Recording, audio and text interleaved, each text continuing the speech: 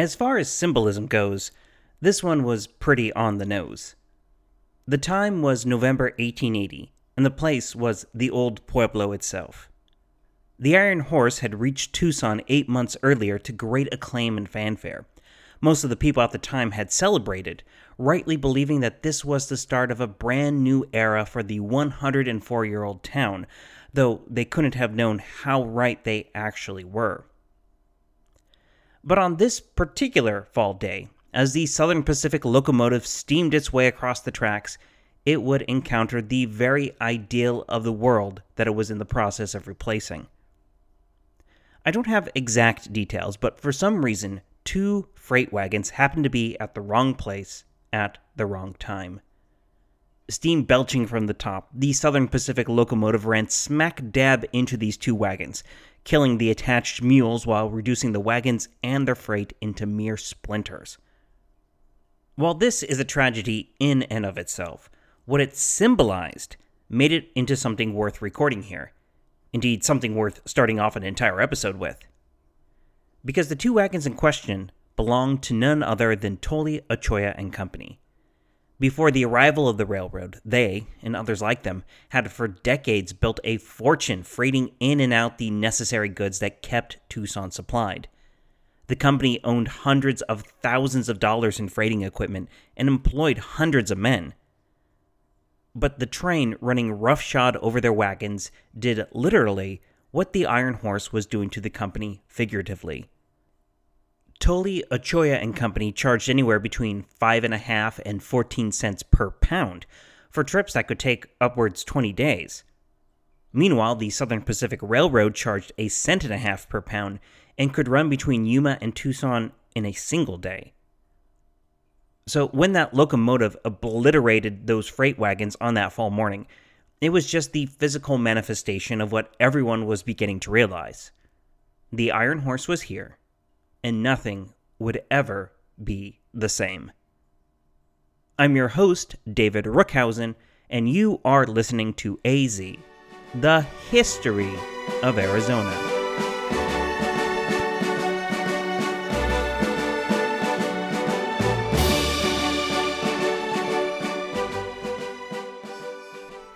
Episode 117, The Messiah of Civilization.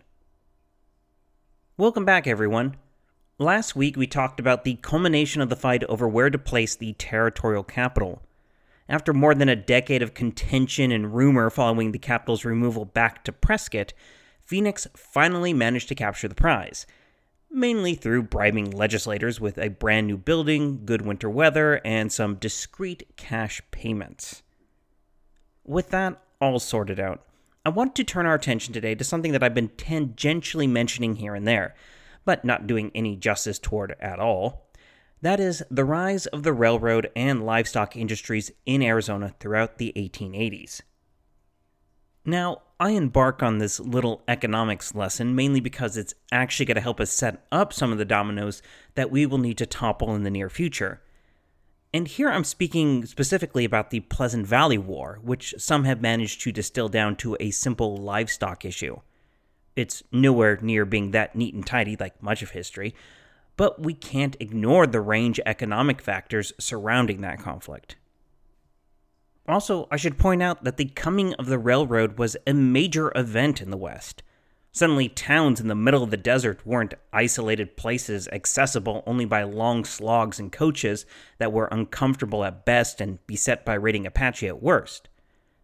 You'll recall from last week that arguments about having the capital somewhere that was connected to the railroad carried a lot of weight in the legislatures considering removal, and that Prescott actually built a spur line going up to connect with the main line in Prescott Junction, the modern town of Seligman, to head off just those kind of arguments. Speaking of, that spur line was masterminded by a 32-year-old streetcar promoter from New York named Tom Bullock. Prescott citizens raised $300,000 for this line, but there was a nifty little stipulation that Bullock had to get the line to Prescott by midnight on December 31st, 1886, or he would face a $1,000 per mile fine. It turns out that betting on whether Bullock would make it or not became somewhat popular in Prescott, especially as cattle ranchers, who were angry at the line going through their grazing lands, were in the habit of stampeding their cattle through the construction camp. Still, the rail line inched closer, and those who bet against it also began to try their hand at sabotage to improve their odds.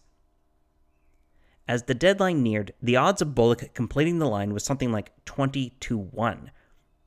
If state historian Marshall Trimble is to be believed, the line made it to Prescott with only 5 minutes to spare. Governor Conrad Zulick was on hand to drive a golden spike into a rail that had been painted red, white, and blue. Unfortunately, the Bullock line had been a haphazard affair, and it showed. The engines were too small and could only pull like a half dozen cars at a time. There was no turntable in Prescott, so the train would have to run backward to get back to Prescott Junction. The line was constantly being washed out and was in a state of disrepair all the time. Prescott was connected to the wider world now, but it was a sorry connection indeed. It wouldn't be until the 1890s that a new, better line would be put into place. But now I'm getting ahead of the story. In fact, just talking about Bullock's line is getting way ahead of the main narrative too. We last finished with the railroad back in episode 78, when the Southern Pacific had beaten its rival, the Texas and Pacific, into Arizona by clandestinely crossing the Colorado River in 1877. You might recall this is when they were building a bridge in the middle of the night, but dropped a rail alerting the local garrison, a total of 3 guys, that something was up. The Southern Pacific made it to Yuma, but it wasn't until the next year, 1878, that it started heading westward. Again, we covered this in episode 78, but by May 1879, the mostly Chinese workforce had made it only as far as Casa Grande, before soaring summer temperatures and a lack of railroad ties held up the project. I should also like to insert a tiny little correction here, as back then I said that the Chinese were paid only 50 cents a day, half of what an American was. Turns out that I had misread my sources. See, a Chinese laborer actually earned $1 a day, which was 50 cents less than an American worker.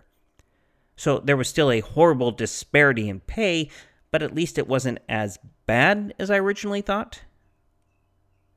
Anyway, the lack of rails was an ongoing problem, and it stopped forward progress at Casa Grande for the rest of 1879. Meanwhile, something of a tent city popped up with workers just waiting around while the Southern Pacific did its darndest to line up investors and money to keep on plugging. According to Trimble, it was actually the news of the silver strikes at Tombstone that really gave the railroad its final incentive to start going again. So on January 20th, 1880, with 300 Chinese workers, the rails began to be laid toward the southeast. The going was relatively easy, with the terrain being mostly flat and the weather mild, with the exception of a freak snowstorm after they had just gotten started. And I do love mentioning such snowfalls in southern Arizona, as they do happen, though rarely, and are a chance to prove to all my non-native listeners out there that we have settings other than scorching. The main problem with building this segment of the rail was a chronic shortage of rails. As state historian Thomas Sheridan points out, between 1879 and 1880, the United States saw the building of 11,000 miles of railroads, so that meant competition for steel among the various lines was fierce. More than a few times, the boss on scene would wire the upper-ups with the Southern Pacific to say that work had come to a halt because they had ran out of rails again. However delayed it might have been, the railroad slowly, ever so slowly, advanced on Tucson. By February, a veritable army of graders, again mostly Chinese, were parading through Tucson with shovels and picks. By March, a campground for the rail workers was set up on Tucson's racetrack. Finally, on March 17, 1880, the rail line between Yuma and Tucson was complete.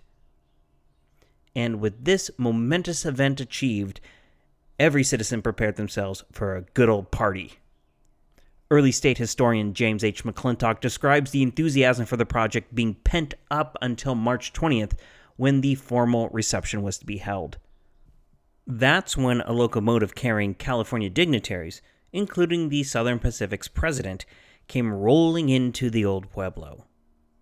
Said railroad president was presented with a spike, made from silver taken from Tombstone's Tough Nut Mine, by none other than Estevan Ochoa, who didn't know yet that the train was going to obliterate his business literally and figuratively. Later, there was a banquet held on Pennington Street, where there were drinks, speeches, food, speeches, more drinks, more food, and more speeches. One of the prime toasters was none other than Charles Poston, the father of Arizona, who proclaimed, quote, "The chariot of fire has arrived in Tucson on its way across the continent. We welcome the railroad as the messiah of civilization, and we welcome the road builders as the benefactors of mankind." End quote. If there's one thing you can say about Poston, is that he was always good for a florid speech or two. As part of the spirit of enthusiasm that pervaded the day, the mayor of Tucson, Robert N. Leatherwood, began sending telegrams to the President of the United States, Arizona Governor John C. Fremont, who probably wasn't home, and the mayors of other important cities to let them know that Tucson had finally been connected to the rest of the country. While he was sending off telegrams left and right, he bought into the rapturous feelings of the crowd around him when someone suggested that they should really let none other than the Pope himself know of the achievement. And Leatherwood did. The message, which some say that the mayor wrote, others that Poston wrote, is supposed to have read as follows. To His Holiness, the Pope of Rome, Italy. The mayor of Tucson begs the honor of reminding your holiness that this ancient and honorable pueblo was founded by the Spaniards under the sanction of the church more than 3 centuries ago, and to inform your holiness that a railroad from San Francisco, California, now connects us with the entire Christian world. R. N. Leatherwood, Mayor. The funny end to this story is that a few minutes later, a quote-unquote reply was said to have arrived that read, quote, His Holiness the Pope acknowledges with appreciation receipt of your telegram informing him that the ancient city of Tucson at last has been connected by rail with the outside world and sends his benediction. But for his own satisfaction would ask, where in hell is Tucson? End quote.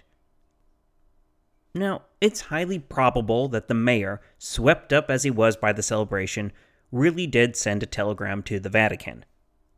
However, the reply from the Holy See is definitely nothing more than a fun, maybe mildly blasphemous, joke by several men surrounding the mayor.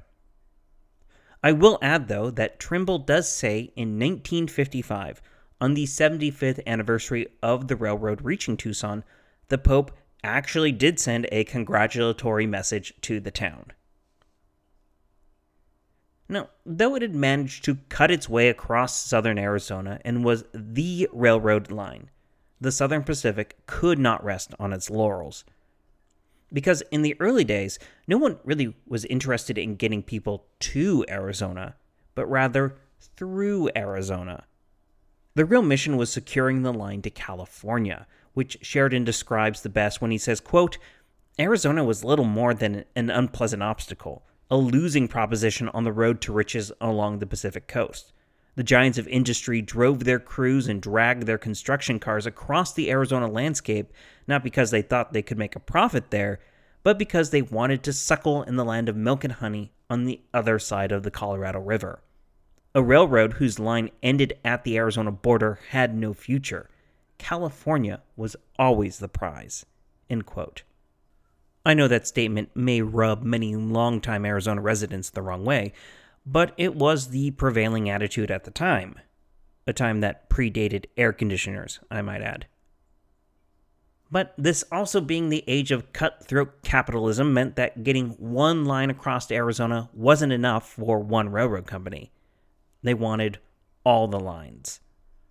The Southern Pacific had managed to box out its competition for the southern all-weather route along the 32nd parallel, which was good. But if you can stretch your memories back as far as episode 25, we talked about Congress in the 1850s approving various rail surveys, including a route along the 35th parallel, which would take them across the northern part of Arizona. The Southern Pacific had not locked this route up, which was bad for them. For various reasons, including a very nasty civil war, the northern route mapped out by the likes of Sitgreaves and Whipple and championed by Secretary of War Jefferson Davis had never happened. In the late 1860s, President Andrew Johnson had chartered the Atlantic and Pacific Railroad to build a line stretching from Missouri to California that would take it across Arizona along the 35th parallel.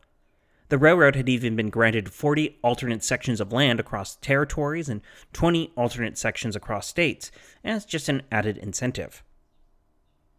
However, the Atlantic and Pacific Railroad was more on paper than in real life, and by the time that the railroad finally folded up for good in 1875, it had managed to lay less than 400 miles of rails, so it got nowhere close to Arizona. But the land granted to the Atlantic and Pacific was too tempting for someone not to grab it. And so in 1880, we find another scrappy young railroad coming in to finish the job. This was the Atchison, Topeka, and Santa Fe line, usually just called the Santa Fe, which had been started in Kansas in 1859. Unlike many of its rivals at the time, it had grown slowly and carefully, but eventually it claimed dominance in Texas and then stretched into New Mexico. Then, and this is important, in January 1880, the Santa Fe struck a deal with the St. Louis and San Francisco Railway. The St. Louis and San Francisco, or Frisco as it was known, had taken over the now defunct Atlantic and Pacific Railroad, and it was willing to make a deal. In exchange for the Santa Fe granting access to rails in New Mexico and building some more down there, the Frisco let them buy half of the Atlantic and Pacific stock, meaning that the Santa Fe was cleared to build a railroad between New Mexico and California. I should stop here and stress exactly what a daunting task that was. As Sheridan states, though the Southern Pacific had to lay track across a very, very hot desert, it had the advantage of going through established towns like Yuma and Tucson, with some smaller communities such as Maricopa and Casa Grande already in existence too. The Santa Fe had no such luck. The last real survey had been done nearly 30 years before, and as McClintock points out, any settlements along the route were small pockets of people living at stations along the old Beale Road, which was one of the routes that had included camels once upon a time. There were some thriving settlements along the Colorado River on the far west end of the state, plus the failing to thrive Mormon colonies along the Little Colorado River. But to be blunt, there was nothing that Americans would consider civilization along the entire route the train needed to go. And so it's to the railroad that you can credit the founding of most of the places we know today. Seligman, Ash Fork, Holbrook, even a certain corner in Winslow, Arizona. But before any of that, first, a proper, up-to-date survey had to be done if the train was going to go anywhere.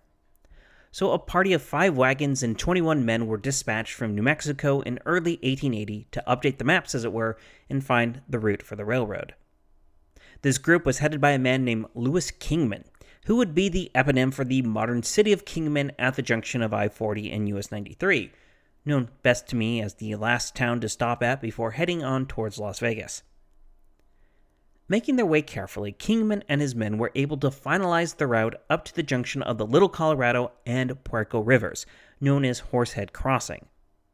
After that, they made a beeline across Arizona for the Colorado River, hoping to find a suitable crossing point before it became too intolerably hot. They then did an about-face in May 1880 and worked backward, laying out the route until they reached Horsehead Crossing again. In the meantime, graders had already set to work leveling the terrain, though the going wasn't exactly great. The native peoples of the area were not all that enthused to have the iron horse running through land that had been there since time immemorial, and made a few attempts at intimidation. The Laguna people were known to pull up survey stakes just to slow the progress down, And things were even worse in Arizona proper, where the Navajos, in McClintock's words, were nasty along the railroad route. Armed and sometimes ready for trouble, they did pick off a few of the railroad workers, but apparently not in enough numbers to cause any sort of mass retaliation. Still, the railroad pressed forward, across the Colorado Plateau. But, this being Arizona, it's not the Amerindans you have to watch out for, but the often cruel Mother Nature. During the winter of 1880-1881, the heavy snowfall brought construction to a halt, while heavy rains during the following summer were continually washing away whole sections of the recently laid rails. Still, in 1881, the Santa Fe, doing business as the Atlantic and Pacific, had made it to Horsehead Crossing. And here they contracted with a man named John W. Young to help provide rail ties for the project. And I bring up Young for a few different reasons. First, he was one of the sons of the Mormon prophet Brigham Young, which is always a fun connection to make. Second, Young would help found a new town just west of Horsehead Crossing, which in October 1882 would be named in honor of a leading engineer of the Atlantic and Pacific Railroad. His name? H.R. Holbrook. And third, Young is going to pop up again in our story, both when we talk about Flagstaff and when we get into the territory's burgeoning cattle industry. But before we move on, I will pass along that after its founding, Holbrook acquired quite an unsavory reputation. McClintock says that, quote, "It was a place surpassed in wickedness only by Dodge City," end quote, while Trimble remarks that until 1914, it was the only county seat in the entire country without a church. After moving on past Horsehead Crossing, soon to be Holbrook, the Santa Fe managed to make it to the now-defunct Mormon settlement of Brigham City by December 1881. If you feel like going back, we covered Brigham City and the reasons that it was now defunct back in episode 80. The arrival of the railroad was also the start of a new settlement just a stone's throw away from the failed Mormon colony, which was named in honor of the general manager of the railroad, one General Edward F. Winslow. But everything that had come before was a mere prelude to the real challenge: Canyon Diablo. Sitting right in the way between the new town of Winslow and the next stop along the San Francisco Peaks was a 225-foot deep, 550-foot wide gash in the Colorado Plateau. It had been a severe obstacle for Lieutenant Whipple when he and his company had been surveying in 1853, and it's from Whipple that it acquired its diabolical name. Construction literally screeched to a halt for more than 6 months while engineers tried to figure out how to best cross this very intimidating hole in the ground. And while they were tackling this problem, a settlement built up around the camp that was also named Canyon Diablo. And if McClintock thought Holbrook was bad, Canyon Diablo must have seemed like hell itself. Trimble remarks that, at its peak, more men died from gunfights, robberies, and murders in that one town than in Dodge City, Abilene, and Tombstone combined.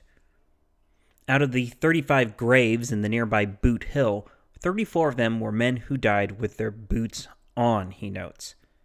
The lone outlier? A prostitute who had her throat slit. I think my favorite anecdote is that the settlement's first peace officer was sworn in at 3 p.m. and had been killed by 8 p.m. Finally, though, maybe just to get away from that place, the engineers decided to build an 11-span bridge that would be slowly built out until the canyon was safely crossed. This was finally achieved on July 1st, 1882, and it was instantly considered one of the great feats of railroad engineering at the time.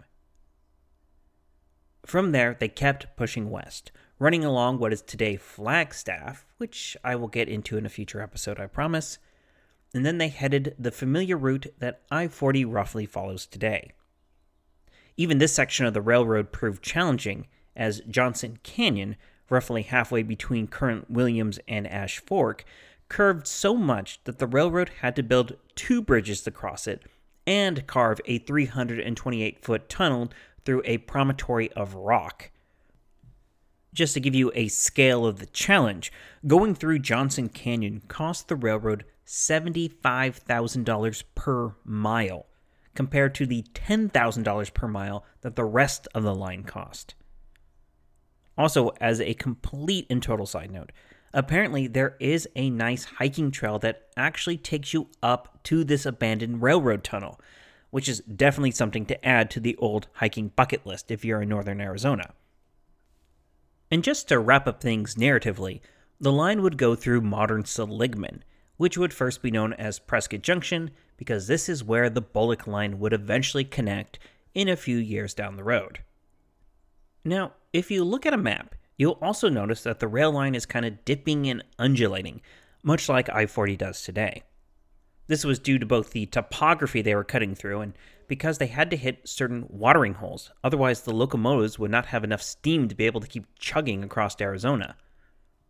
Finally, on June 8, 1883, the line arrived at the Colorado River at the narrow canyon known as the Needles. But getting across the river itself was the next engineering challenge. We've seen before that in the age before the dams, the Colorado was a shifting, unpredictable river, and driving piles into its continually muddy and moving bed was a laborious task. At first, they tried a barge to hold the pile driver, but it turned out to be too small. So they built a bigger barge, but it kept getting pushed by the current. Then they tried bolting the pile driver to a railroad car, which was taken to the edge of the bridge under construction. And that worked, until the Colorado, fed from high runoff in the Rockies, came roaring down the channel and took out a 400-foot span. It's at this point that you should hear in your head that old Monty Python bit about the castle falling into the swamp. But finally, on August 3rd, 1883, the bridge was completed, and the next week a grand ceremony was held, including the customary driving of a golden spike to mark the accomplishment. They had done it. They had reached California and left behind a string of settlements and stations between Chambers and Kingman that bore the name of an engineer or an official from the Atlantic and Pacific or Santa Fe railroads. Unfortunately, this is where they found out that the rug had been pulled out from underneath their feet. We now have to return to the Southern Pacific Railroad, which was not happy at all that another line was trying to tap into the lucrative California market. So while the Atlantic and Pacific had been building across Arizona, the Southern Pacific had extended a line up from Mojave to Needles just to block its competition from being able to head west. Then, the head of the Southern Pacific actually joined forces with his one-time arch-rival, the head of the Texas and Pacific, to buy half the stock in the Frisco line. This gave them 2 seats on the board of the partnership between the Frisco and Santa Fe lines, the very partnership that determined the course of the Atlantic and Pacific. The reasons for this coup are all parochial and involve stopping both the Frisco and the Santa Fe from muscling in on territory monopolized by the Southern Pacific and the Texas and Pacific. Thoroughly outmaneuvered, the Atlantic and Pacific, that is, the Santa Fe controlling it, had to accept the Southern Pacific's generous offer to freight cargo from Needles to San Francisco. Without being able to reach California, the Atlantic and Pacific was just a weight around the necks of its parent companies. There wasn't enough settlement in northern Arizona to justify the rail line or to freight things there. Between 1883 and 1897, long after the issue was solved, by the way, the Atlantic and Pacific Railroad would be a $14 million money sink. One railroad expert commented that it was, quote, a wretched road running as it does through an alkaline desert where even the water for the locomotives has to be transported by rail, end quote. To break this logjam, the Santa Fe decided that it was time to do some horse trading. Much earlier, it had managed to build a line through New Mexico that eventually hit Benson, Fairbank, Patagonia, and Nogales in Arizona before it went down into Mexico to hit the port town of Guaymas. In the words of Trimble, the Southern Pacific Railroad wanted that line all to itself in the worst way. So, a little trade was arranged. the Santa Fe would hand over its route to Guaymas, and in return, the Atlantic and Pacific would be able to lease the route from Needles to Mojave. This deal was completed in 1884, and 4 years later, the Santa Fe was able to finally have its own line completed to both San Francisco and Los Angeles. And this essentially broke the stranglehold the Southern Pacific had over the California rail traffic. Now, the Santa Fe nearly bankrupted itself trying to do all of this and had to be reorganized, but in the coming years, the rail traffic would eventually pay for the cost many times over. Now, there is much more to say about the railroads, and I'm going to leave most of that for a future episode. I'm also going to leave off talking about cattle and sheep for a future episode too, because next week is Halloween, one of my favorite holidays. So I figure that, like last year, I would spend another half hour recounting some of the strange, weird, mysterious, and downright spooky stories from across the state. And if you have something along those lines that you would like me to cover, please reach out to me on Facebook and Twitter. My handle is @azhistorypod, or email me at david@azhistorypodcast.com. I have a few ideas myself, but I'm interested in any and all suggestions. After we get Halloween out of our system, we'll turn our attention back to the economics of the late 1880s, which will set our course going forward. As always, I'm your host, David Rookhausen, and you've been listening to AZ, the History of Arizona. Goodbye.